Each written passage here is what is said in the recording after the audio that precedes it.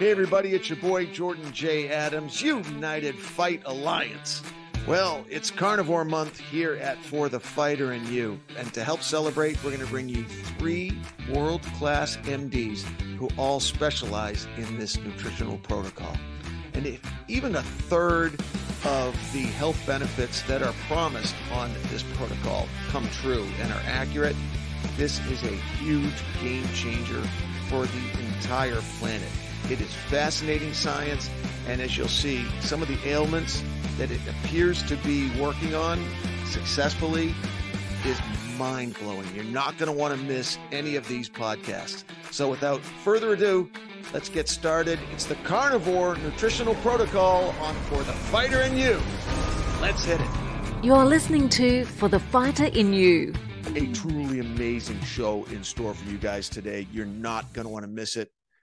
Talking with Dr. Kiltz before we went on, we both know we're going to go long here, and it's just going to be nothing but nuggets, nothing but life-changing information for you guys today. So let me give him the proper intro that he so deserves. Dr. Robert Kiltz is a diplomat of the American Board of Obstetrics and Gynecology and is fellowship trained and board certified in reproductive endocrinology and infertility. A graduate of the University of Southern California, he completed medical school at the University of California, Davis.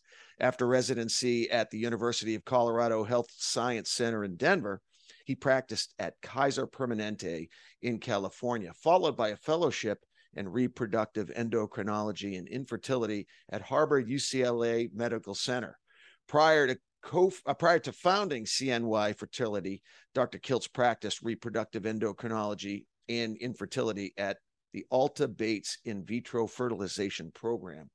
While a clinical faculty member at the University of California, San Francisco, which is annually ranked among the top 2 medical schools in America, by the way, a thought leader in the keto carnivore movement, Dr. Kiltz believes that an animal-based diet dramatically improves mental clarity, fertility, and health, empowering people to live their best lives. In addition to his own media channels, Dr. Kiltz appears regularly on numerous popular blogs and social media outlets and has shared his views as a speaker at TEDx. Raised in LA, my old LA stomping ground, and now a central New Yorker by choice, Dr. Kiltz is a licensed pilot, frequently commuting in his Cirrus SR-22T. Hope I said that right. Between CNY Fertility's offices in Albany, Syracuse, Rochester, and Buffalo, he draws inspiration from his practices as an accomplished painter and an accomplished potter. It's too bad you haven't done anything with your life, Dr. Kiltz. It's too bad. Boring. Can you get something going? I mean, can you make something happen? I mean, why such a static life here? Welcome to the show. And you didn't add the fact that my brother and I love to wrestle, and we broke things way too much and got in trouble with my parents. So wrestling near and dear to my heart. We'll have to talk about that as well. And the Olympic Auditorium, my father used to take us to in LA. And we always that was the best. That was the best. Oh, yeah. That auditorium was amazing. Amazing. I miss LA. It's too bad all those rough things are happening right now. I was just there about 3 months ago, and I went down to San Pedro, not the town, but San Pedro, the street in downtown LA, just to see how bad things had gotten. It's about 10 blocks now of people on the street, and really, really sad. But it's still the creative capital of the world. If you want a career in film, television, theater, I mean, there's no other place to live other than maybe New York if you're theater. But man, I enjoyed my time out there. I'm an LA kid through and through, born and raised on the streets, and you grow and you learn. I'm in upstate New York. I'm in Sarasota, Florida. I'm also in Colorado. I'm out in Irvine in LA also. So really, it's a global everything. And and the ability to share conversations around the globe with people, which is what I've been doing now for a few years, and just inspired from so many people like yourself. So thank you for inviting me on today. Absolutely. Thank you for being here. Maybe give us a little bit of your background, Dr. Kiltz, and in addition to your background, why you decided to specialize in infertility. Well, let's see. So born and raised in Los Angeles, I was a street kid, kicked out of school, couldn't read, in a gang, my father in jail. And I just throw those in because we have such eclectic lifestyles and where we came from. The best thing that happened to me was I got into a pottery class at age 16, and Mrs. Wong taught me pottery and jewelry and really inspired me to stick with it. I've been doing it now for over 50 years, and I love pottery. And but the arts are critical in life. But it got me off the streets and got me focused on something that I really was good at. I was a worker.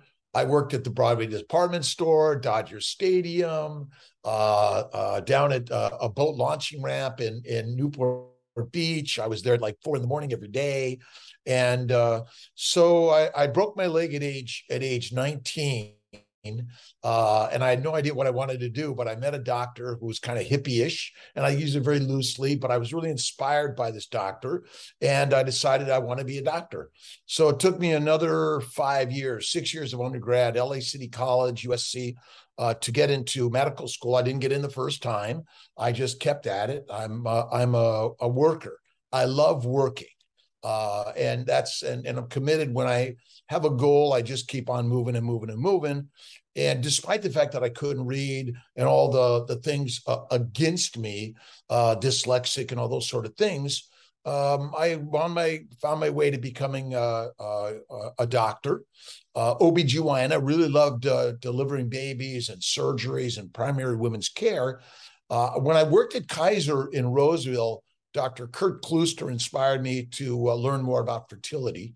And I got an offer to do a fellowship at Harbor UCLA in Los Angeles, which was my stomping grounds. And I quickly went right back there, and I loved it. After my fellowship at Harbor UCLA, I wound up at Berkeley in Alta Bates, and also at UCSF as a volunteer professor there. And but at the same time, I wasn't loving California anymore. And so I made my way up to upstate New York, the Finger Lakes. And eventually I started my own practice, CNY Fertility. And it's sort of kind of grown from there. I began integrating Eastern and Western medicine about 20 years ago, meditation, prayer, visualization, physical work like yoga and Tai Chi and things like that. I was a crazy exerciser. I did everything crazy, but I suffered bowel bleeding, arthritis, psoriasis, migraines, kidney stones, back problems, depression, all of those things.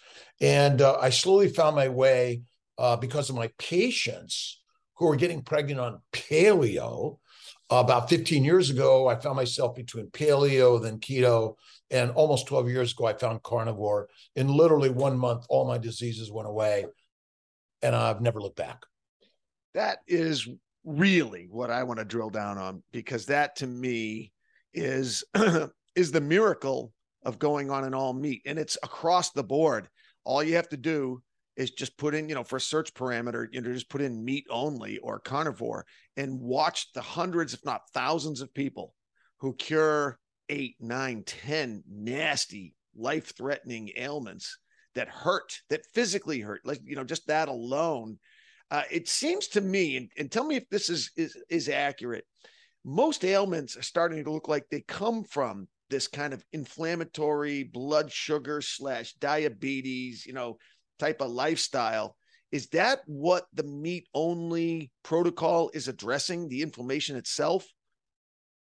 Well, my sister Marianne suffered from diabetes since age 4, and she died at 52 about 12 years ago. My best friend Dave Kilmer died the same year at age 52 of lymphoma, a healthy doctor. All right, UC Davis, the head of PM&R, healthy, gets cancer, dies only months later. That began my journey on figuring out the why part of it. And I know meat-based pretty much only solved my issues. Then I dug deep into understanding the fact that actually plants are mostly poisonous for humans in any significance or frequency. And that's the game changer. Plants, in my opinion, are the predators and we're the prey. And eating them in the frequency and the amount and the variety we eat turns out to be deadly. But a healthy diet, if you hear the word healthy diet, and I hear it all the time, people tell me I eat a healthy diet. That means to me you're eating lots of fruits, fiber, vegetables, seeds, and nuts. You're eating pretty much no red meat, and you eat lean meat only. And it turns out that fat is actually suppresses inflammation when it's eaten, and it turns out to be the fuel for the mitochondria, and not sugar and not protein directly. Wow. And the mitochondria being the energy center that is that the reason I'm seeing you getting up at 5 a.m. for your meetups, MEAT meetups, and why you're a pilot and why you have, all these different businesses, and like, did you notice a substantial energy boost when you got off of the traditional diet and fixed those inflammatory issues? Was there also an energy component to it, the mitochondria? Well, I think I've always been energetic in a sense, a little ADHD, OCD, et cetera. But I become much more discerning and directive. My brain actually can accomplish more, focus more, and it's smarter. The brain is smarter because if you think about it, alcohol, heroin, cocaine, marijuana, nicotine are all drugs that actually make us, I'm going to use the word dumb, less smart, okay? Although a lot of smart people, but ultimately plants are hallucinogenics, right? And when we eat standard diets of a lot of plants, we're getting all these standard plant toxins and chemicals. Just look at Wikipedia on plant poisons. Look at the USDA has a research journal on plant poisoning for livestock. And livestock are meant to eat the plants, yet they get many diseases and die over eating the plants. Well, we eat the plants, and why are we surprised getting diseases based on a plant-based diet? And absolutely, I get up at 3 a.m. almost every day. I'm at my office usually about 4 to 4:30, and I'm on live at 5 every day. One is because as a physician, I went into medicine to help people. And I feel like I found the thing that helps more people than ever before. And you don't have to pay a dime to ever come see me. It's kind of the irony, isn't it? It's like you're kind of informing people right out of a career here, but it's it kind of speaks to how serious you are and how passionate you are about the efficacy, in that you're going to lose some patients, and there does seem to be, I see a pattern, and I've never had anyone disprove it. There seems to be a pattern of traditional medicine they don't want you to die, right? Because in a way you're a customer. So they want you to die, but they want you to keep lining up at Walgreens and CVS for those orange bottles. And every time I go, I don't go to those two stores that often, but every once in a while, my wife will ask me to grab her something. And I go in and there's always a line. And I'm like, I want to shout to these people, in a positive way. I want to say, hey man, there's a potential way to get off this merry-go-round. Pills to wake up, pills to go to sleep. Well, again, the journal is there to teach for the livestock industry that when the animals are damaged on the plants, they lose money. But when humans are damaged on a plant-based diet, someone makes money. And that's the irony to the whole story. Again, what did we eat 50,000, 100,000, a million years? I don't know. All right. But all the evidence points that we ate a lot more fatty meat. Listen, when you ate the fat, the organ meats, that was the very best. But if you were eating mostly a plant-based diet, you likely didn't survive. You were already in a starvation mode. I told some people I was going to be going on with you, and some of my friends are still vegetarians. And I said, hey, if there's any questions you have for Dr. Kiltz, let me know. So there'll be some pushback questions later. But right now, I want to address various diseases in the intersection of carnivore and how carnivore addresses those diseases. So the big four, and correct me if I'm wrong, the big four would be diabetes, heart disease, cancer, and perhaps Alzheimer's. And from what I've seen, watching all your shows and some of the other prestigious MDs who are promoting carnivore addresses the big four. Would you mind kind of going through it piece by piece, how it addresses diabetes? Well, there are 5 causes of all disease, and they're all related to inflammation. So type 1 diabetes is a subset of diabetes. The majority of diabetics are type 2. So the type 1s have no insulin, and the type 2 have plenty of insulin. The running theory is that something called insulin resistance.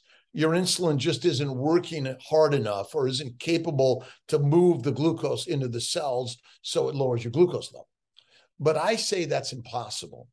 If you're eating a plant-based diet, fruit, fiber, vegetables, seeds, and nuts, lettuce, asparagus, kale, broccoli, carrots, that all breaks down to simple sugar. As long as you're eating simple sugar, insulin goes up because insulin wants to convert the sugar to fat in the liver in order to make fat so you could be alive during the famine.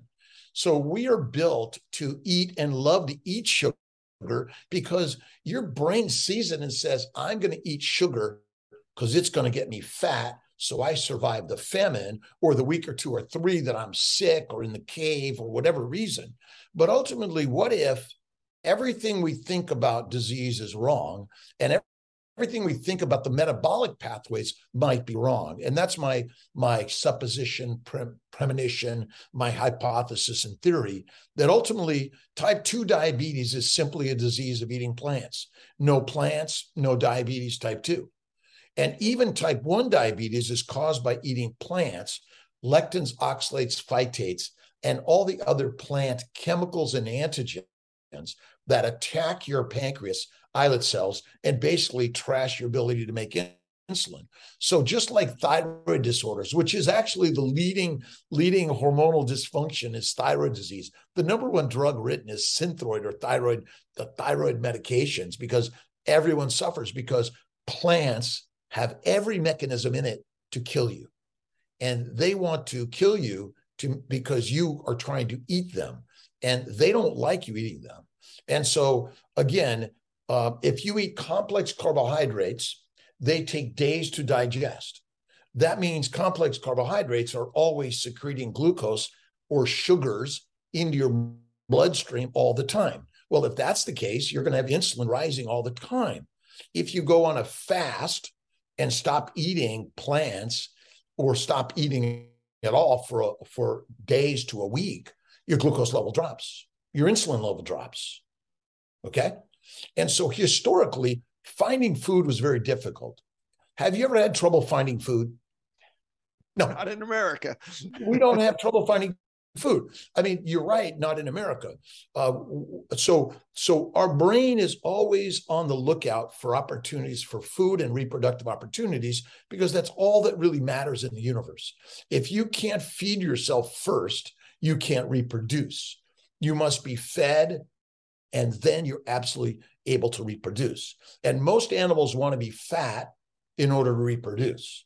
And it's so simple. And so diabetes, hypertension, cancer, stroke, heart disease are all simply caused by a plant-based diet, which basically is causing inflammation in your gut.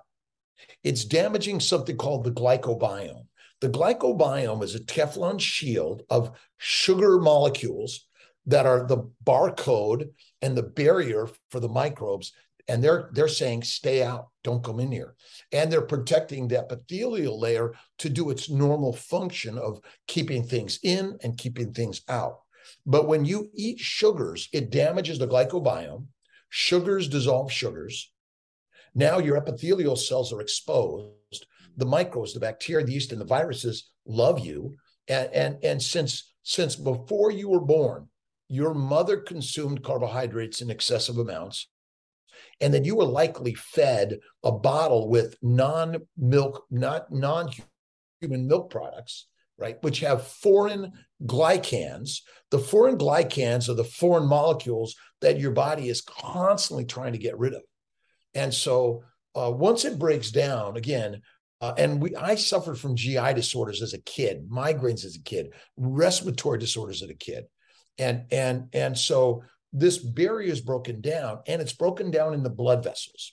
So there's a glycobiome in the blood vessels, just like the bowels. When it breaks down and the sugar sticks to it and causes something called glycation, which is called rusting of the cells and epithelial die. Well, that's no good. So the body now has to fix the damage. And what do you fix a cell with?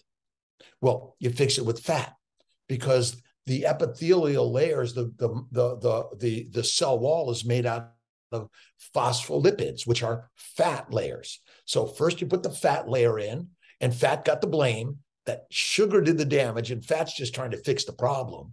And so, but the inflammation is happening all the time. This is not like a one time, it's all the time. So it's amazing we live as long as we do and as quite as healthy as we do, even the fact that we're eating a non proper diet for a human being. So, all right, cancer. Cancer is damage to the mitochondria and the cells in the same way. What's the cause? Sugar. Where does sugar?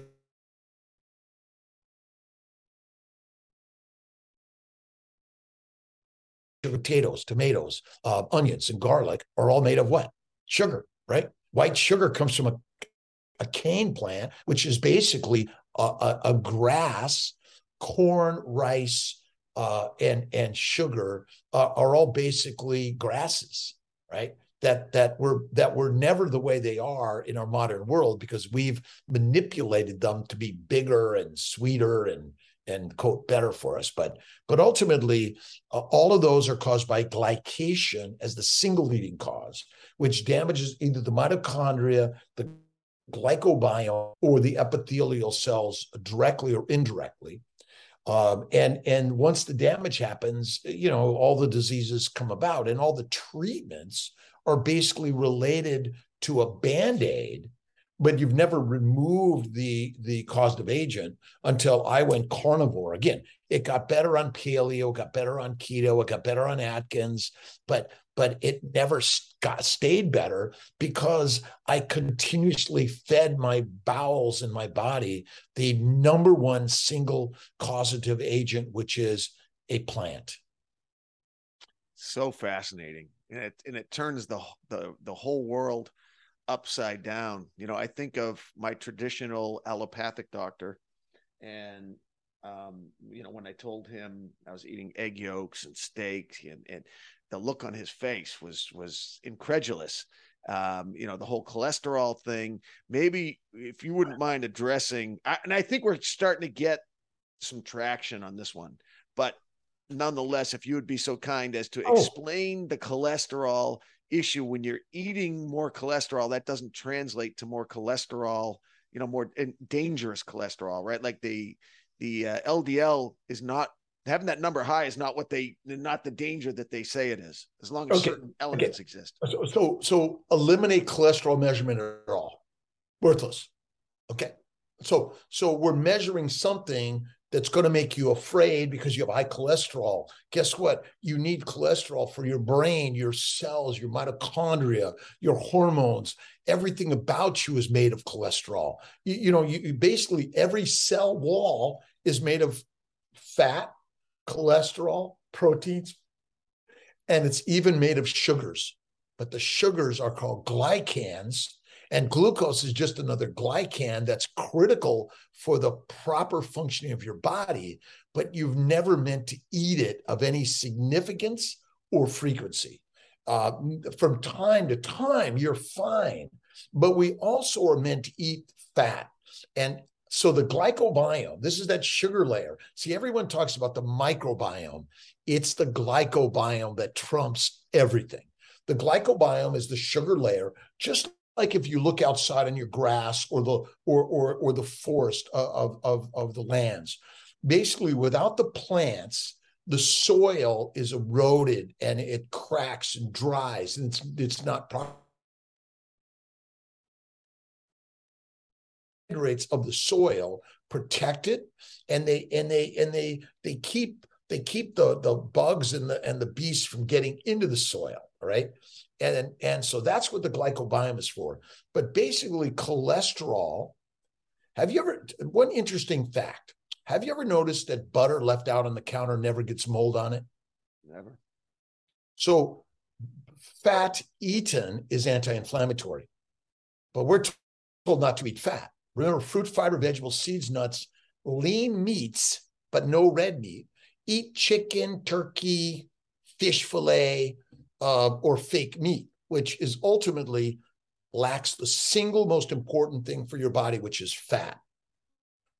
Fat, you must make fat or you must eat fat. If you don't eat fat, you must make fat. If you don't have a functional liver or insulin, you cannot make fat from amino acids and simple sugars. That's as simple as that. And so when you eat fat, it goes to the lymphatics, thoracic duct, and then shared everywhere in your body, because your body is like, okay, I need fat, but you're not eating it. But for the first 3.5 million years, when we were hunting in a pack and we killed animals 10 times our size, and we managed to go for what is the healthiest thing to eat? The fat. And the organ meats, by the way.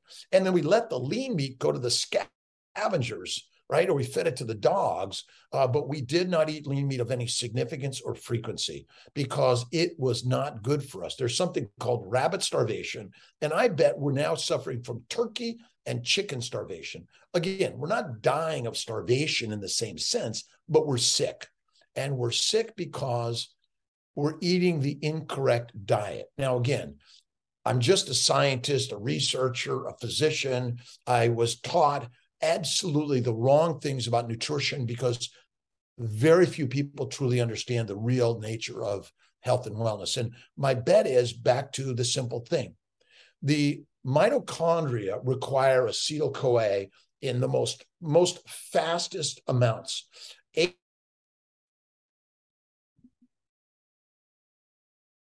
Glucose and make pyruvate, and then to make acetyl-CoA, when you could simply take a long-chain fatty particle and cut it into 2 carbon particles and make acetyl-CoA that fast, all right? And so, again, our scientists have figured out this very complicated metabolic pathway that somehow puts sugar as the most important molecule for making ATP. It's not. And we see that people who go fasting and eat only fatty meat feel better, the inflammation goes away, and it's like, well, why? Again, when Ancel Keys and many others suggested that fat was the cause of heart disease, we eliminated fat from the diet, and that was the growth of more drugs and science in order to somehow find the answer. But the French paradox is they ate fat and they had less heart disease. Okay, so but it's a paradox. It's just something we just don't understand it because it can't be fat, because fat is ugly. And by the way, we are fat phobic and we judge people being fat as negative, and that is wrong in our society. Because if you were fat in a famine for the most 3 million. And so if you look at polar bears, they must get fatter and fatter and fatter in order to survive. They can have 3 this fat, 2 this fat, and 1 this fat. And if they're only this fat, they don't reproduce. And then they hibernate in a snow cave, and they gestate, and they don't eat, drink, piss, or poop, and they don't lose 1 ounce of bone density or 1 ounce of muscle density. They only lose one thing, fat, because fat is the fuel.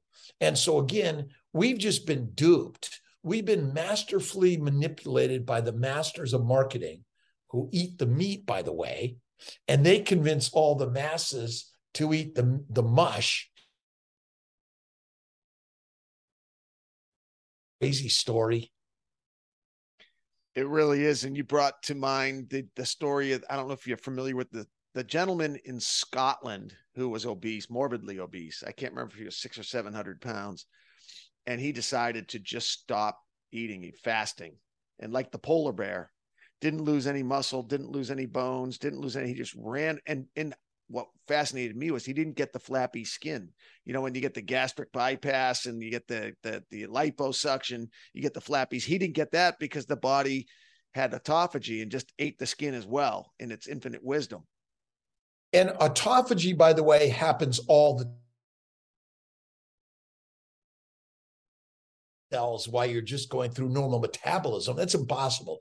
Again, we set aside these things in this happens here and this happens here. It's all a dance. It's all happening at the same time, right?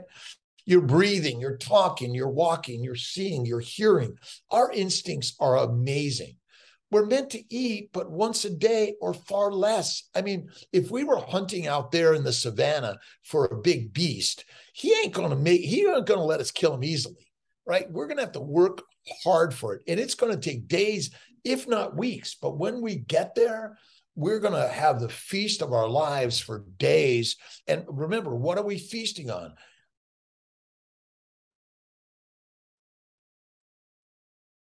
We break and we learn how to crack a stone to make a tool to not only kill the animal, but also to dress the animal so we can use every little piece of that animal for our survival. What do we do now? We look on whether or not we can get on a good channel and find some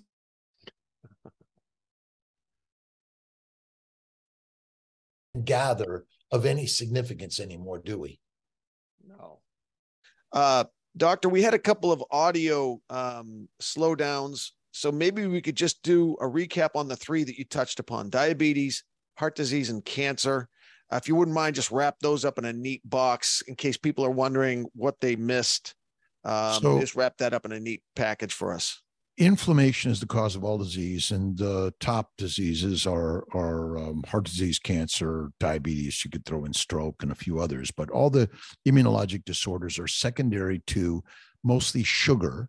And when we say sugar, we're not talking about the white stuff. We're talking about all plants in our gut break down to simple sugar, and that causes something called glycation, which causes damage to our body. And of interest is that there's no requirement to ever eat a sugar or a carbohydrate, a plant. They're not required in our diet, but they basically, the sugar has a direct damage to the cells in the mitochondria. Then the plants make chemicals to control and harm us also. And then cyanide, arsenic, heroin, cocaine, marijuana, nicotine, and caffeine are drugs that plants make to control microbes and macrobes and things like that. And then there's lectins, oxalates, and phytates and other antigenic particles. That means these are particles that aren't consumed as food. The body doesn't break them down as food, though, but they're little splinters and shards of dust and dirt that circulate our body, embed all around our body, and cause inflammation. And then the plants themselves ferment in our gut, from the teeth, the gums, the mouth, the upper respiratory, the lower, the GI tract. They ferment. Fermentation makes heat, alcohol, aldehyde, and methane gas, completely damaging to our body. GERD, farts, bloating, all these things. Again, the microbes love you because you eat the things that they love. And my sense is the microbiome is not good for us. The glycobiome is damaged because we're eating plants which dissolve the glycobiome, allow the microbes to flourish, and then cause those top four: sugar, the chemicals plants make, the antigens plant make, and the fermentation via the microbes in the gut. You know, it's kind of shocking to me. This pops into my head as you're speaking. When you've really figured this thing out, like you said earlier, like we figured this thing out, that some, like the powers that be, don't either say, like, come to you and say, okay, prove it. And if you prove it and you show me the science, then this will be our new protocol. Or they just seem to be quiet on this. If I go to a traditional MD, they're not going to be sharing this information with me. And these are the challenges that I'm having. And then so many of my friends are having, all the things you're talking about, the dysbiosis and the bloating and the teeth, getting bleeding gums. I have to stay on that like crazy, it's just sitting right there. That the resolve seems to be sitting right there. I'm 66. I went carnivore at age 55. I was keto, paleo for 5-ish years before that, Atkins before that. And it made me feel better, but I still suffered. And I still required the drugs and the doctors and the dissections. And until I went full on carnivore, along with one meal a day, that just changed everything. Fascinating. Hey, would you mind addressing Alzheimer's? Do the same parameters and the same dynamics that you're outlining for diabetes, heart disease, and cancer apply when it comes to Alzheimer's as well? ALS, MS, dementia, depression, anxiety, Alzheimer's, all of them are chronic inflammatory disorders. Some things happen acutely, like an anaphylactic reaction, which is all secondary to plant-based particles that cause inflammation, which spread throughout the body and kill people all day long. It happens every day, unless you have an EpiPen or you have steroids or immediate doctor emergency room. But yeah, Alzheimer's, dementia are secondary to chronic inflammatory conditions, which are simply caused by the top four, which is sugar, antigens, chemicals, and fermentation, which makes more toxins. And again, when you make alcohol in your colon and your gut, it circulates everywhere in your body. It gives us brain fog. And ultimately, again, it's a low-fat diet, which is deadly, along with eating a lot of plants and a high-protein diet, which is not good for us. But yeah, Alzheimer's is just another, they call it type 3 diabetes, basically. Dementia and Alzheimer's is damage to the neurons and the cerebellum and the brain and all the other chemicals. I mean, Parkinson's, ALS, MS are the same thing. They're acute in chronic inflammatory conditions, mostly a chronic inflammatory exposure to sugars. I mean, we could eat plants and we could eat sugar. You could drink some alcohol from time to time. If you're, and we are all eating it all the time. And that's the problem, right? In the American Journal of OBGYN, or the one of the journals, it states that keto, paleo, and Atkins diets are not good. The top diet they recommend is a plant-based, mostly Mediterranean diet, but they also recommend a glass of wine for women every day, which is just counter to all health and wellness claims. So it makes me realize that really the most important thing is making money and not making mommies or men. We are talking with Dr. Robert Kiltz, Kiltz, one of the world's foremost thought leaders in the keto carnivore movement, believing that this meat-based diet dramatically improves mental clarity, fertility, and health, empowering people to live their best lives. If people want to track with us as we're going through this conversation, Doctor, what would be the best location for them to track you while we're having this very informative chat? drkiltz.com is the great way. Dr. Kiltz, DOCTR, Kiltz, one way or another, you'll type that in, you'll find me either our website, YouTube, Instagram, Facebook, TikTok, and all those things, because we love sharing the story. As a physician, I'm dedicated to helping people heal. And by the way, as a vegan, vegetarian, and Mediterranean, there are things you can do to be healthier in the keto space also, by the way. It's interesting. I've tried the keto 2 or 3 times over the last 3 or 4 years. I don't think I ever fully adapted. I ran into some disaster pants issues with the keto, and I think it may have been a lack of protein, but maybe you could tell me, because I'm having a much better time with the carnivore. I have no diarrhea whatsoever with the carnivore. Well, protein, the same. So a high protein, low fat diet, in my opinion, is equally deadly and dangerous, because it's fat. And again, when I use the word fat, we're talking about animal fat. Oils come from plants. All oils were created industrially in the last 100 or few hundred years, like pressed oils, palm oils, and olive oils. But the majority of oils are really, and all of them are industrial created. Seed oils are, there are many industrial processes in order to extract the oils out of pretty much something that would have been discarded in many other ways. But fat comes from an animal, and we only hunted animals that were fatty in general, and that was the very best healing food. And we ate again, we ate the organ meats. But as a Mediterranean and even as a vegetarian, you can use eggs, cream, butter, and some cheeses, but they must be fatty. And you want to eat less frequently, and you want to make the fat about 2/3 of your calories. If you really want to reduce the inflammation, you must eat the fat to protect the glycobiome, to reduce the microbes that are trying to kill you. That is so applicable in my case, and so many of my friends. It's seemed to become an epidemic. I guess they call it leaky gut. You had a much more scientific explanation for it with the sugar dissolving the sugar. I just know it as leaky gut, and I feel it. I bonk out when I eat too many carbs or carbs at all. I get just stupid. I'm looking at the computer screen. I can't make my brain work. Well, that is it. Keep it simple, stupid. We know KISS and how important it is. Again, it's leaky gut is caused by a high plant-based, low animal fat diet, and it's really simple. And can you eat certain things? I mean, I make an ice cream. It's mostly cream. It's eggs. And I throw a little bit of white sugar in it because I know my glycobiome is well preserved, and I do it from time to time.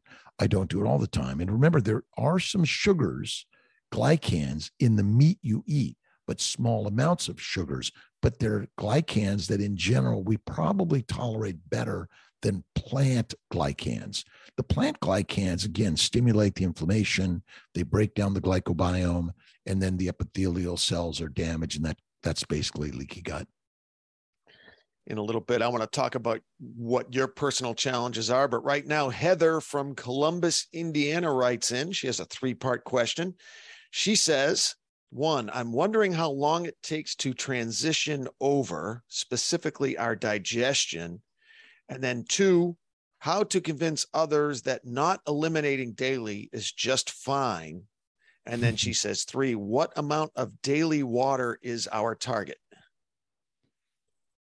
I don't know any of those answers, but I'm going to give you my best opinion because number one, we're meant to go days without water, weeks without food, and but a minute without air, or 2 or 3, right? And so bowel movements, when your bladder fills and it's full, you empty it.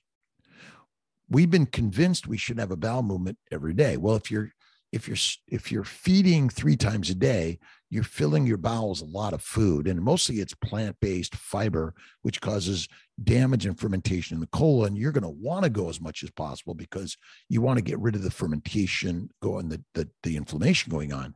But if you have a low inflammatory, low fermentation food you eat, which is basically fatty meat, you're not going to feel the bloating, and you can go days. I probably clean out my bowels once or twice a week, and there's no more blood, there's no more pain, there's no more anything that it's a disorder. I mean, when it feels like, oh, it's full, you know when you got to go, right?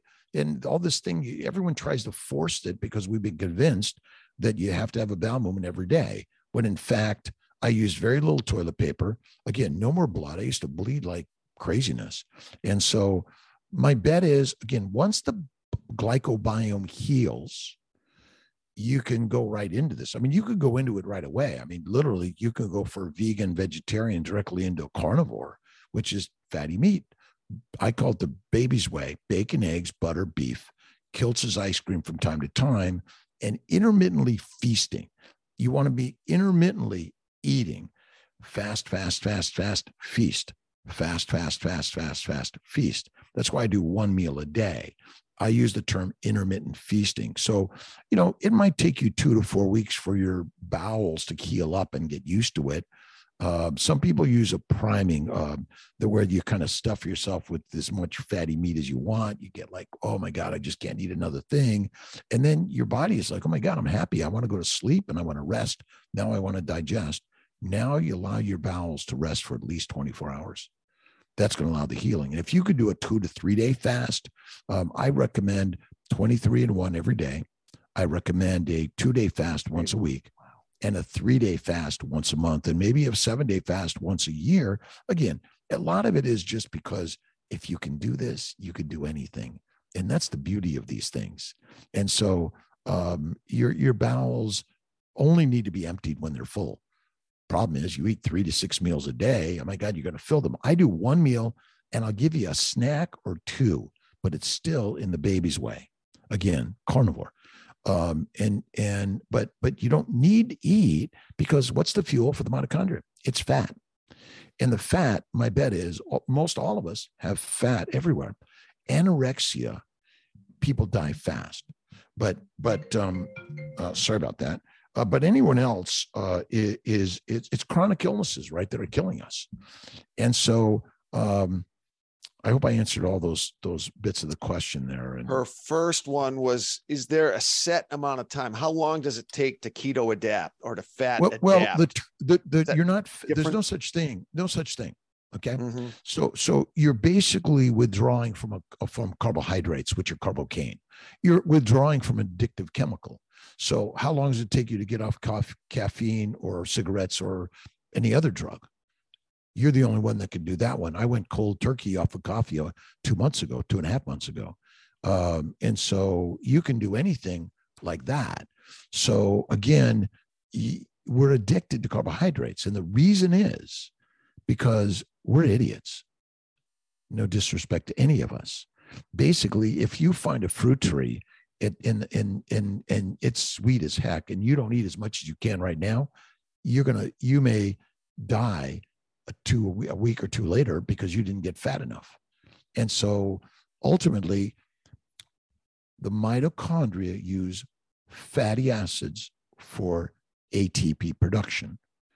Sugars and amino acids must be converted to fat in the liver. This idea that sugar and keto is you burn sugar and then you burn fat, or you have fast, glycosylation is the missing link here. Glycosylation is a very critical, important component of glycoproteins. So we know how important proteins are. Would you agree? Oh, yeah, proteins totally. are important. Yeah. Okay. Yeah. But is fat more important or proteins more important? I'm guessing, based on what you've been saying for the last hour, that fat is your go-to. Fat is. Anorexics have muscles, have bones, have no fat, drop dead fast. Okay. So the lack of protein is almost never the cause of disease in most cases. And so fat is it. And so the DNA makes RNA in order to make a protein, and they make this in the endoplasmic reticulum, which is in the cytoplasmic compartment, and the amino acids line up, they're linked to make a protein, and then a sugar is added to most proteins in order to make it the proper shape and function. That's called glycosylation. So that happens so fast, just like the production of ATP. So our brain thinks sugar is energy, but it's not. It's glycosylation. And if you can't glycosylate properly, you will die fast. The electron transport chain, it's a set of nanoproteins that are motor proteins. They move, right? But there's a pass off of hydrogen, but there's also shape changes. And these shape changes require glycosylation. That means adding a glycan in a proper space or place in order to give the proper charge and the proper shape. Again, it's complicated, but it's just amazingly simple. Again, we all know about protein, how important it is to make a protein from amino acid, but we don't know how important it is if you look up the glycobiome and begin to realize that the glycosylation in the glycome is the most critical component to modern medicine and to the function of your body. We're talking with Dr. Robert Kiltz, world leading expert on the carnivore protocol.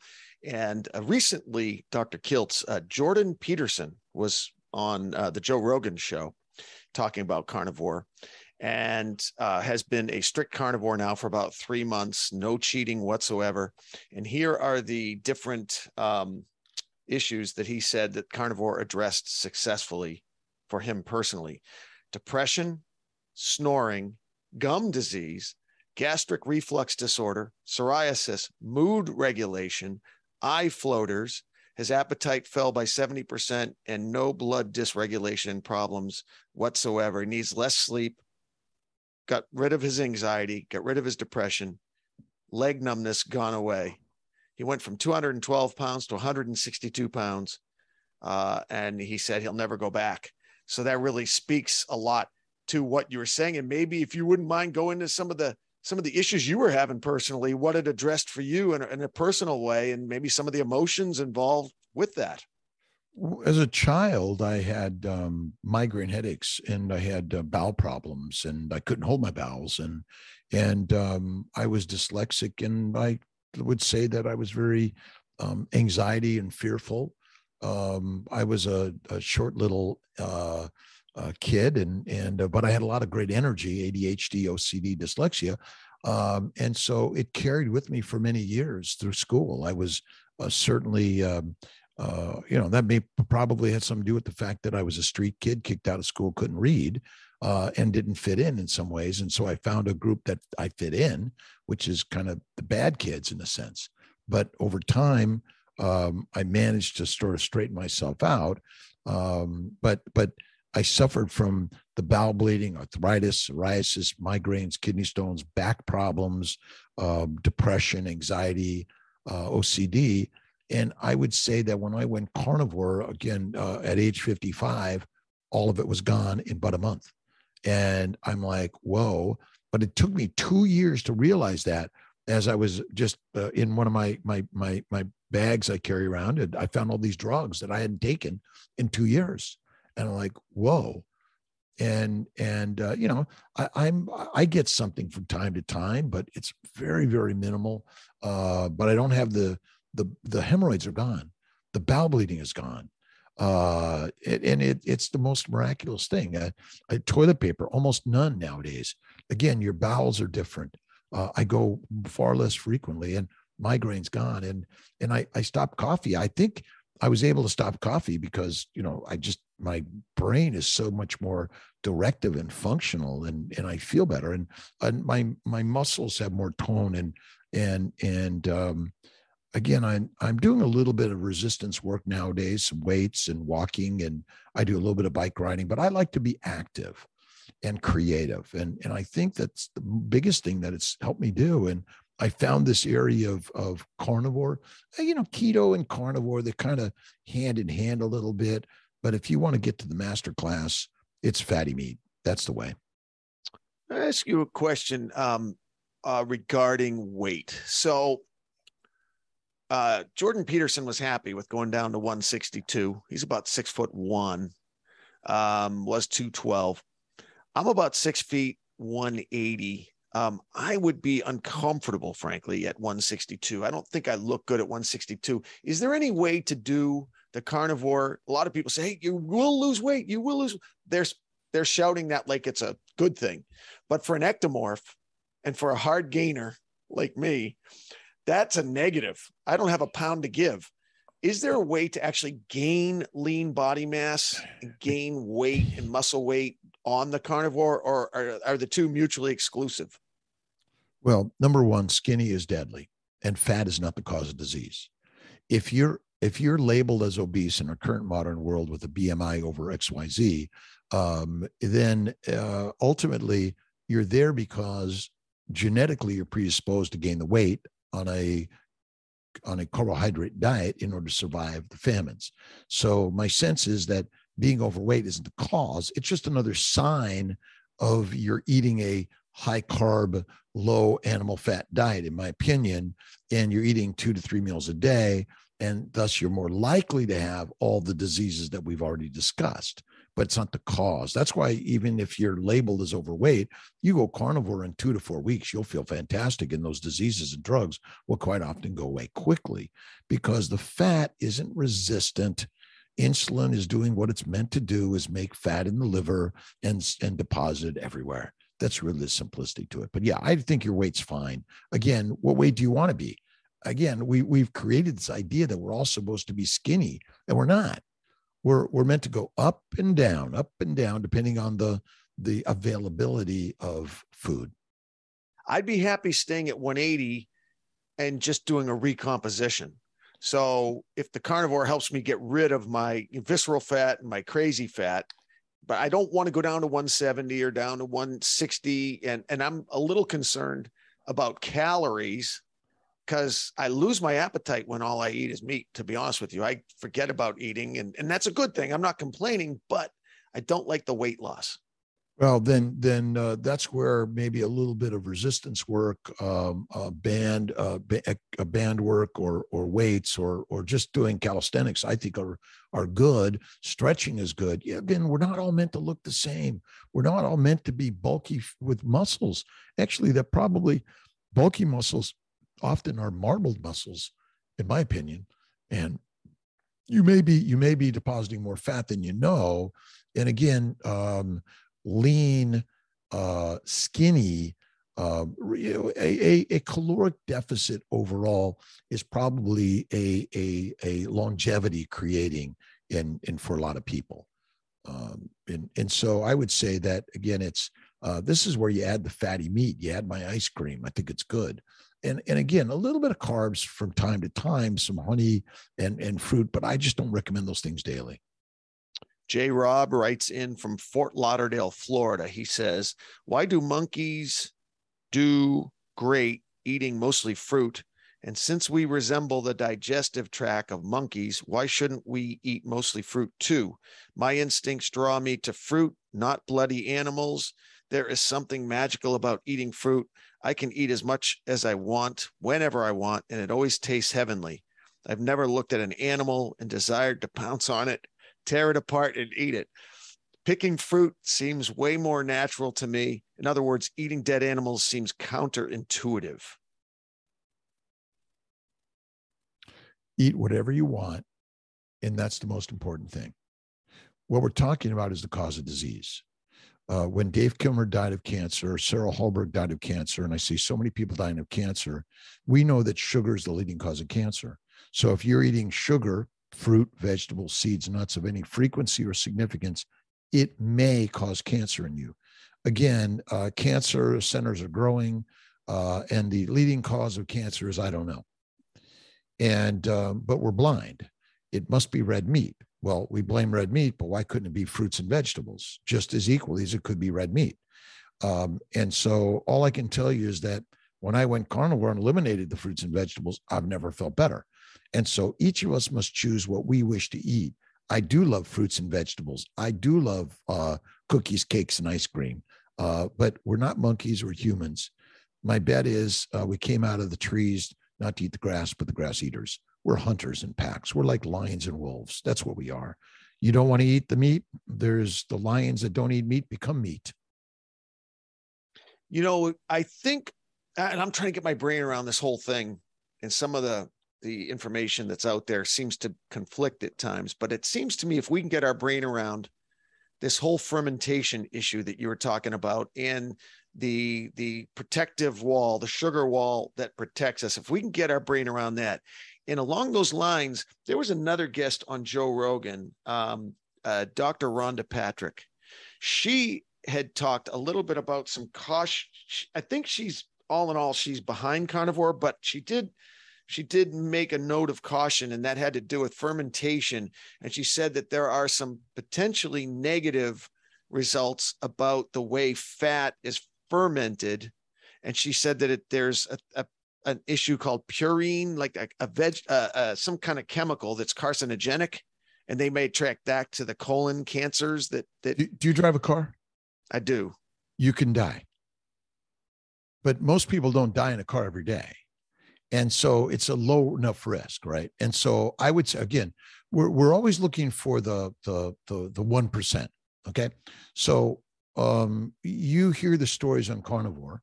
Now, remember, you hear a lot of the stories on vegans and vegetarians too, but Seventh-day Adventists do live longer because it's not just the food, it's the lifestyle. They don't drink, they don't smoke, and they probably live a life of less risk in essence. But I would say that fat does not ferment. Amino acids and sugars ferment because amino acids contain sugars on them.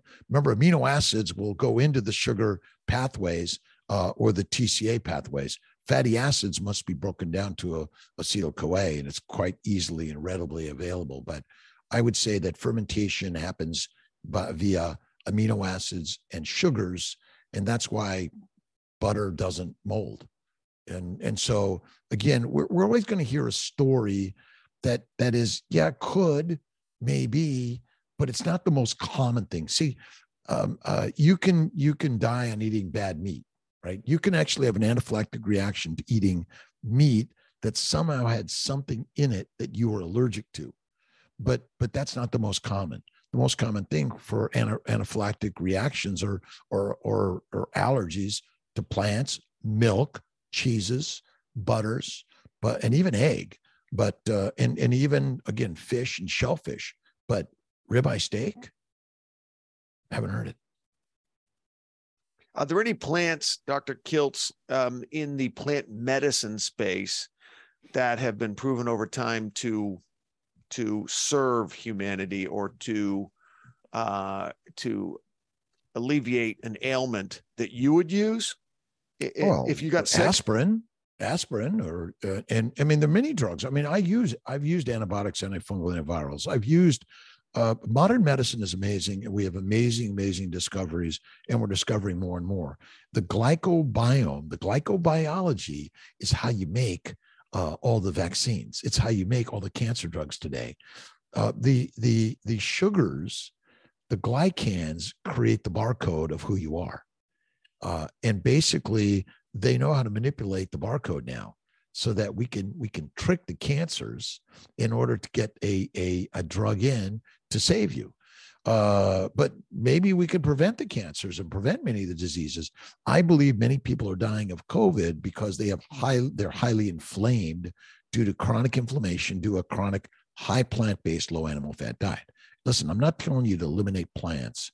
Each person has to find the thing and eat them, at their from time to time, or if you're eating them all the time, do you eat less frequently, like once a day, add more fat, and you want to cook the carbs. So remember, many of the plants we eat, they're non-toxic when they're prepared properly.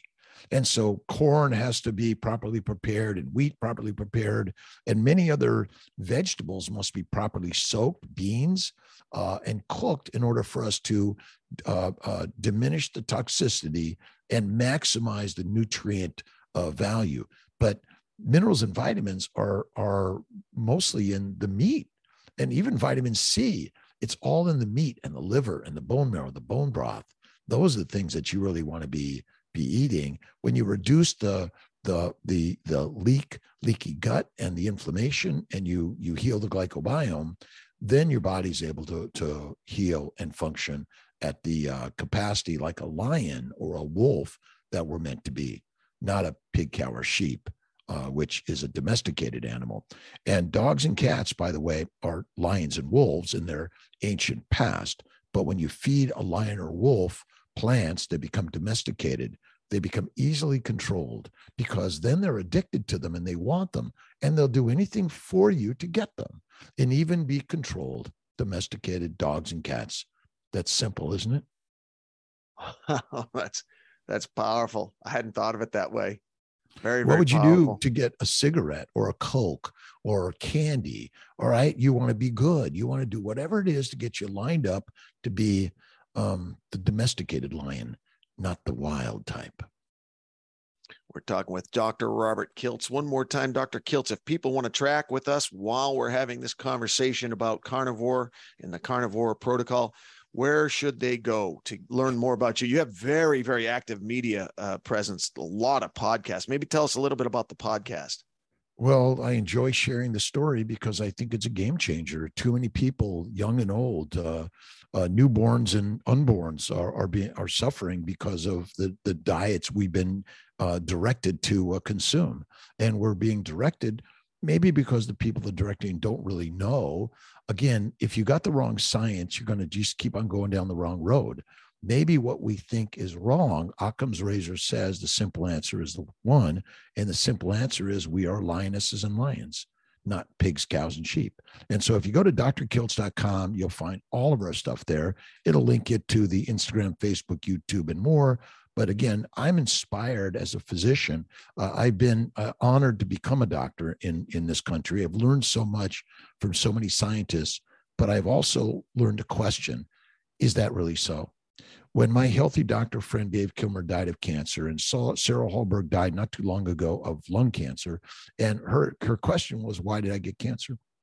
And I think ultimately the simple answer is the one: plants are deadly in any significance or frequency unless you have an anaphylactic reaction, and that small amount could kill you fast. When we come back from this very short break, we're going to talk about implementing the carnivore diet, how Dr. Kiltz does it, what he eats in an average day. And we're also going to address tough adapters. That's me, Jordan J. Adams. I'm a tough adapter. I find it really hard to get past a certain amount of hours without feeling like I subliminally need to fill my glycogen, fill my liver, fill my muscles back up, because I'm, again, the tough gainer. I'm a hard gainer. And so we're going to directly address those two elements and much more when we return from this extremely short break. Stay with us. Here with Dr. Robert Kiltz, and we were just talking about the microbiome. One of the things I was kind of wondering is, if you eat ferments, will that help to eliminate any issues with dangerous, like they say that and correct me, because this is not my area of expertise by any stretch of the imagination, but the people who are saying that red meat is dangerous in the colon or dangerous in the intestines due to polyps and carcinogenic issues, would eating ferments, whether it's sauerkraut, kimchi, kefir, yogurt, eat any of the ferments, would that help to negate those problems? Or am I even on the wrong platform? I'm not even talking. It sounds like you come from a whole different place regarding ferments. Well, one is, have you ever seen meat in the toilet? No. Have you ever seen any plant material in the toilet? Yes. Plants are poorly digested and they ferment in the colon. That causes cancer. Meat, once again, is not the cause of cancer, but it's been labeled as such in order to scare us, so we don't eat the meat. If you eat meat, you become the master. As long as you keep on eating the mush, you stay meek. Now, again, you got to play with this a little bit because we're having fun in this whole conversation, and I talk about it that way. Can you eat plants? You can, but we're eating too many plants too frequently, and that's not good for us. And we're also not eating the thing that we're supposed to be eating, which is fatty meat, which is what we evolved on because we figured out how to kill the big animals. Now we've got too good, and then it's really hard to kill an animal. So we claim that eating fruits and vegetables is much better for me because it's easier. So we've gone to easy in life. Anyone can do easy, but only the masters can do hard. And the last I looked, if you eat meat, you become the master, you can do hard. Isn't that what this is really all about in life? This idea that somehow I'm only going to do the easy things. Well, what's that about? I mean, what great things are you going to accomplish with that? You want to be able to do the hard things. And the simple nutrition is fatty meat, but you don't have to eat every day. You actually contain the fat that allows you to go weeks without food. And that's the master. Again, the damage in our body is caused by plants and not fatty meat. I am looking right now at a note sent to me by Dr. Tom Hansen of Carrollwood, Florida. And he says, I'm in. Everything you're saying is extremely interesting to me, but what about implementation? How do I implement the protocol? And what does an average day in Dr. Kiltz's world look like in terms of the nutrition that he eats? I drink some mineral water during the day, not a lot. Gerolsteiner, Topo Chico, there's a lot of mineral waters out there. I eat my fatty ribeye steak every day. I look forward to that beautiful feasted meal. I add some butter, maybe some blue cheese. I cook it black and blue, and it's the very best thing. You want to add some eggs? Great. I add some liver. I love duck liver. That's my mainstay. Occasionally have some salami, some cheese if I want a little snack during the day, but that's rare. And basically, I only buy bacon, eggs, butter, beef, and some really great salts, a little bit of cheese and salami. That's all that's in my refrigerator, nothing else. And so there's no desire to eat the rest of the stuff. Now, I do make some ice cream from time to time. I have a piece of chocolate from time to time. I enjoy these things, but I make sure that my refrigerator is full of these things.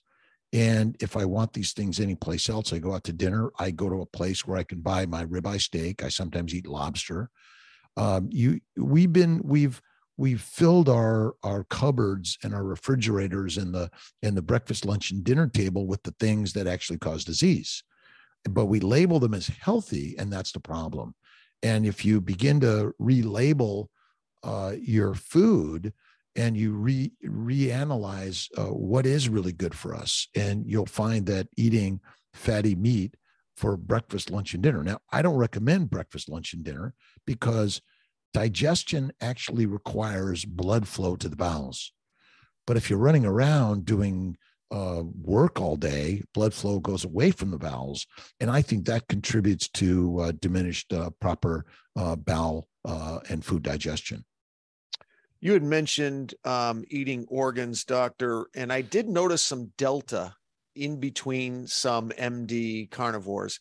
And some MD carnivores are saying to do the organs sparingly in due to actually too much nutrition, especially oil soluble like the A's. They said that it should be a once in a while thing. And they're not saying not to eat fat. These are carnivore doctors, but they're saying be moderate to small amounts of organs. Where do you land on the eat organs spectrum? I don't think we know the answer. I mean, vitamin A toxicity is extremely rare. And I think maybe it was reported someone ate the liver of a polar bear. And last time I didn't see it at the market. So it's probably a very unlikely. I mean, I focus my meal on fatty meat. Again, it could be burgers, it could be chuck, it could be sirloin. Many and inexpensive meats are as good as expensive meats, by the way. But you want to add the fat, and if you throw in some liver, some organ meats in there along with your burger or your meats in other ways, I think you're going to get all you need. We're focusing on eating, which ultimately the food should be a small part of your life, because you're fueling the Ferrari, the temple, the lioness and the lion in order to do the work of creativity, not spending all the time like what's for breakfast, what's for lunch, what's for dinner. Oh my God, what am I eat? Where am I going to go? And the beauty of this carnivore is it's so simple and easy. There's just very little, you narrow it down, and you don't need to be going crazy on, boy, I don't know if I got my right nutrients. You eat this, you get all your nutrients. Just eating fatty meat gets you all your nutrients. You don't need to eat the organ meats, but you throw them in, maybe it's going to take you that next level. I don't think we really know that answer. We're talking a lot of experience. The science often is anecdotal. So many people that have done carnivore, and my patients get pregnant. The diseases go away. They've never felt better. Again, pregnant, pre and post pregnancy, it is the way. And that is amazing. And if you look at James Henry Salisbury steak guy, like he was a physician in the 1800s, Civil War. He went to Albany Med. Everyone knows Salisbury steak. He did the studies. He showed that his men were dying of dysentery eating the mush. He put them on steak and coffee. They all healed up. He was a chemist and a microscopist. He did the studies. He wrote them down. He showed that the bacteria and the yeast was flourishing in our GI tract. It goes up through the esophagus into the lungs, and it goes out through the rectum and affects us all. So again, the story is simple. We're making too much difficulty out of this. And science, we pile on study after study after study after study. Most studies are snake oil. There's an agenda. It's propaganda. It's money making. Again, we all want to make money and have a life and live and enjoy, but I'm a scientist. I'm a doctor. My job is to help heal patients. And when they went carnivore and they're healing, I'm like, what am I supposed to do? Wait for the science to tell us the answer? My fifth cause of disease is exercise. Whoa. Exercise. Excessive exercise. But I'm going to even use the word exercise, because what do you label as excessive? Exercise is the leading cause of disease. And I tell you why, because, they're making like exercise makes you like be better. It doesn't.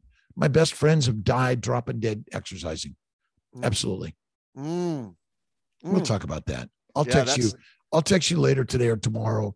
We'll set something up. I really enjoy this. You do a great, amazing. You suck it out of me to throw it out there. Brother. The reason I go over that again is because some of your claims, Dr. Kiltz, are pretty strong to the average person, and they might want to just, not listen, or they might want to dismiss you based on how strong the claims are. But so that's why I want people to know of your deep medical, traditional, conservative heritage, because that is what might make people say, okay, maybe I should listen to this guy. So when we left off, one of your strong claims, and this one just blew my mind, is that exercise is one of the, if not the leading causes of disease. Even for me, and I love carnivore, even for me, you're going to have to defend that position, man, because I love to work out. Well, let's not say disease, but let's say damage, injury, because the more you race your car, it doesn't last as long. So the more miles in a short amount of time, the more damage. And we are pushing exercise like it's going to make you stronger. Now, it may make you bigger muscles, but people are pushed to even press more weight than they should be pressing at any one time, or running further than they should, but they're exercising more hours than they can focus on being creative in life. So if you're spending all your time running and running and running, the question is, what'd you accomplish? Now, if you're getting some medal and, getting accolades for that, but the last I looked, gladiators don't live as long. Now, again, we want to modulate that exercise. Spend 30 minutes a day going for a walk, or maybe get in the gym doing some resistance or biking. If you want to be an athlete, we do know that major athletes injure themselves all day long and have a shorter career. So if you think running more is going to make you healthier because your heart's going to beat faster, I would say that's actually going to increase the risk of your dropping dead suddenly, potentially. Again, some exercise is good. Strength training is good. I say practice getting up out of bed 10 times so that, you're always going to be able to get out of bed. But sometimes you don't need to overdo it in order to do the simple things of participating in life. That's kind of what I'm saying more than anything.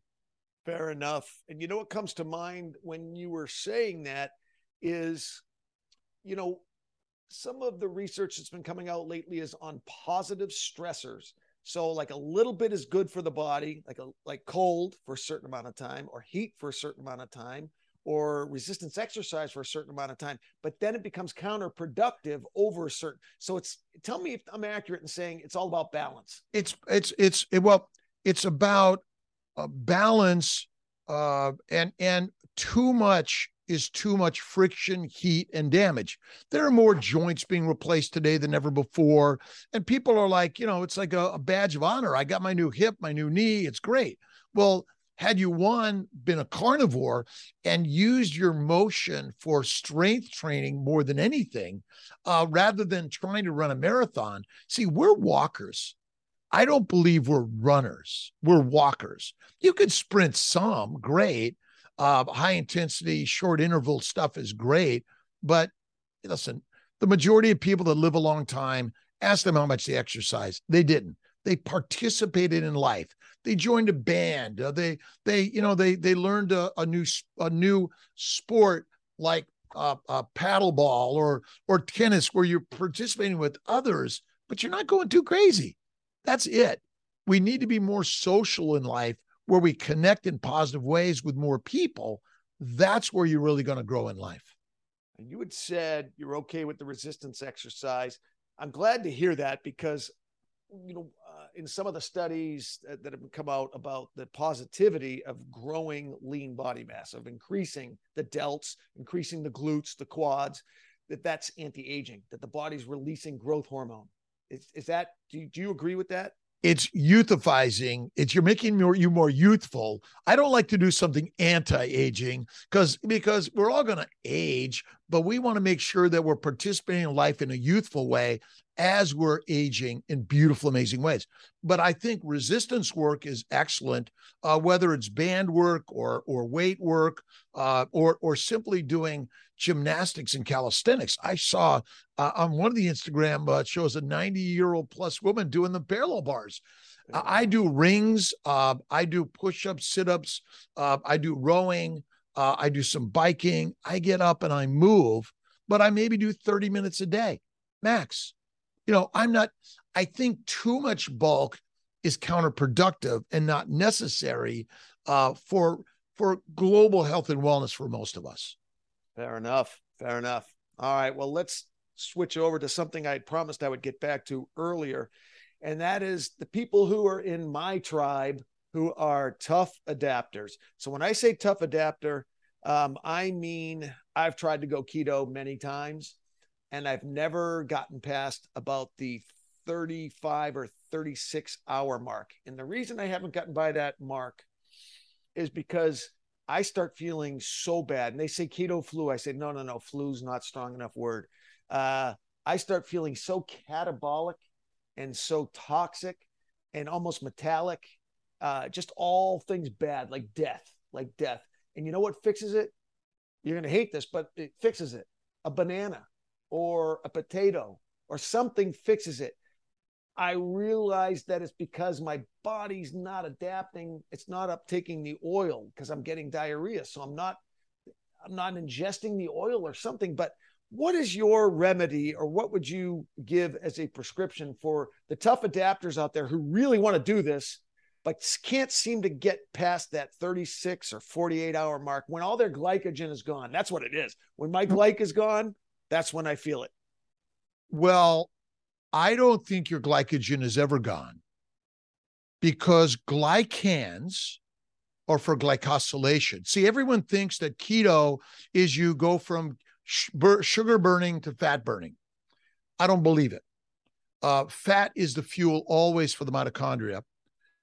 Sugars are called glycans. Glycans are critical for glycosylation.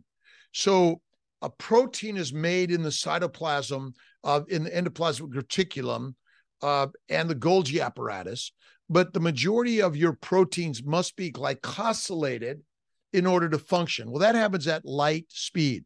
That happens so fast. Again, we think glucose is used up, but your glucose is critical for glycosylation. Fatty acids. How many people do you know that are anorexic and have no fat on their body? Nobody. Oh, Nobody. They drop dead. Because if I draw your blood, I will find cholesterol and fatty acids all over the place, and I'll find sugar. Okay, so now why would your body burn sugar when it's got fat everywhere? It would not. It doesn't make any sense. My bet is we've got the science wrong. But basically, carbohydrates are addicting. And so how easy is it to stop the addictive habits you have? It's not. Because plants are highly addictive, because sugar is highly addictive, because it stimulates the feel-good receptors, because we're just idiots. If there's a fruit tree 50,000 years ago and you don't eat all of it, you might be dead next week. So you better take advantage of eating as much as you can, because we're built to where we are absolutely built to eat sugar, but not all the time, from time to time. And so basically, how easy is it to stop smoking? It's not totally hard. No. How easy is it to stop drinking coffee, or any other drug, heroin, cocaine, marijuana? All of those things are highly addictive because, number one, they're made from a plant, and they're going to do everything they can to make you consume them so they can control and or kill you and make you fertilizer. It's simple. So what's the solution for keto flu? Carnivore. Listen, keto is for the masses. I call it pedestrian. You want to be the master? Eat the meat. Eat as much fatty meat as you want. You will get full. You will get satiated. You will not want to eat for days because you feel amazing. You no longer need the plants of any significance or frequency. So most people have never read books about glycosylation. The sugar code is one really good one. Okay, sugar is critical in your body. It's just not critical in your diet. So the problem is we're eating foreign sugars. Again, it's glucose, it's galactose, it's lactose. But again, the majority of plant sugars are damaging, just like COVID is damaging because its spike protein is covered with a sugar called a glycan, which is the barcode of basically saying friend or foe. And they know how to kill us because they expose us to foreign sugars, which damage our immune system or damage our body and stimulate the immune system that is chronically exposing us to these antigens. So again, how do you get rid of it? Go carnivore. Because keto, I did keto also. I still did not heal. But when I went carnivore, game change. And carnivore, by the way, is fatty meat. And that's it. It doesn't require fruit, fiber, vegetables, seeds, or nuts. When you eat a banana, it makes you feel good. But so does a tobacco. So does alcohol. And for some people, heroin, cocaine, or marijuana makes them feel good. Is that good for them? No. And how many carbohydrates are required in your human diet? 0. So when you say, I need them, it's like you need a cigarette or you need your coffee or other drugs that you have no need for. Powerful, well said. And I think that, like I was talking earlier on at the very beginning of the show, I did a little prelude and I said, man, if even a third or even a fourth or a fifth of what is promised with the carnivore nutritional protocol comes true and is accurate, it's a game changer for the whole planet because it takes care of the big diseases. All the diseases, in my opinion, and are caused by plants. Basically, plants are predators and we're the prey. They've domesticated us around the globe. They've convinced us how to grow them and change their DNA and make them sweeter and better so that we consume them more, which ultimately we do more of their work and they make more of us as their fertilizer. And again, it's kind of radical, but all diseases, in my opinion, are caused by top 5 things. Sugar, the plant antigens, lactates, oxalates, phytates, glutens, the plant chemicals, heroin, cocaine, marijuana, nicotine, and caffeine, those are just a small number that we all hear of all the time. Fermentation. The plants come with bacteria and yeast. The bacteria and yeast in your mouth, your esophagus, your stomach, your intestines, your colon ferment. Fermentation makes heat, alcohol, aldehyde, methane gas, and it's bloating. Okay, so fiber ferments all over our body due to the bacteria and yeast, and even the probiotics I don't believe are good for us. We're feeding the sugar. We're feeding the microbes with the sugar. What's that make? Alcohol. So you're wondering why you're like a little sort of always feeling down and tired and fog, right? Brain fog all the time. Why? Because we're eating absolutely the opposite nutrition that's meant for a human being. We're meant to eat fatty meat. And yes, what did we eat 50,000 years ago? I don't know. But all I can tell you is, as a physician, when I went carnivore, arthritis, psoriasis, migraines, kidney stones, bowel bleeding, hemorrhoids, backaches, depression, anxiety, fear, worry, gone. You want to be top of the game? You want to be the carnivore in the ring? Guess what? The gladiator, they're the carnivores. And if you look at the Vikings and you look at the Mongols, what did they eat? Primarily a meat-based diet. And that's it. Simple story. I'm almost nervous to ask the follow-up question, but I will because it could be on a lot of people's minds. Are there any situations in your mind where plant medicines, and we know that in some ways they're toxins, but in other ways, because they're trying to use us as transportation, they might do good things for us. Is there any place in your mind where plant medicine could be healing or positive for humans? Well, all of the things that we made in the modern world in pharmaceuticals and in surgeries and medicine and devices and medicinals, including plant-based, have helped us in many ways. And so I would say, I'm not saying trash all the modern conveniences we've created, especially in medicine, but maybe things like cancer might be cured by carnivore rather than caused by mush in some way. And I would say that, again, it's all good, but why do we say that meat causes cancer and vegetables don't? Based on what science? Actually, none. You've never seen meat in your toilet, but you see plants all day long, because human bowels are not meant to easily digest plants. We have to process things to be edible or less toxic. Between soaking and other processes, we can do that. But yes, I think that I listen, I love French fries from time to time. I love ice cream that I make with a little bit of cane sugar.